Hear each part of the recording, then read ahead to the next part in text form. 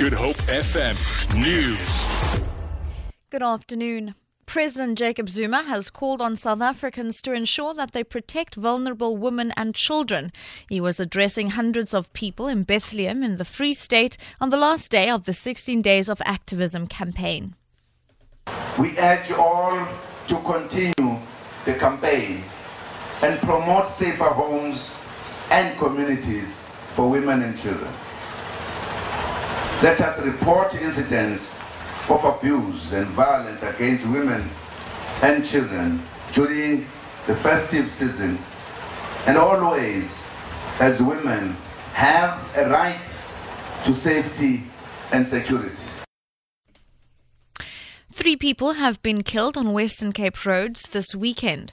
Traffic spokesperson Jacques Mostert has urged motorists to be vigilant. A pedestrian lost his life last night on the R300 near Mitchell's Plain, and another 2 people have lost their lives last night on the R27 near Langebaan when the driver lost control over the vehicle and the vehicle overturned.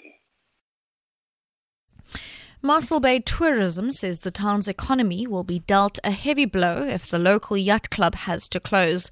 The Mossel Bay Yacht Club has been given notice by National Ports Authority to vacate their premises by the end of the month. Tourism CEO Marcia Home. The fireballs that are taking place here at the present moment, minimum of 60 competitors, that's an international competition. They arrive with all their supporters. They stay 10 days. They're not going to just stay in Mossel Bay. They're going to travel around. They're going to the whole garden route in Clankaroo. So we are all going to lose.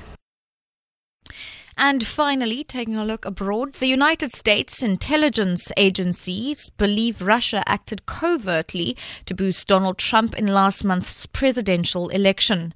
The journalist who broke the story for the Washington Post, Adam Etos, says America's National Security Agency and the CIA have received information that hackers targeted not only the U.S. presidential election.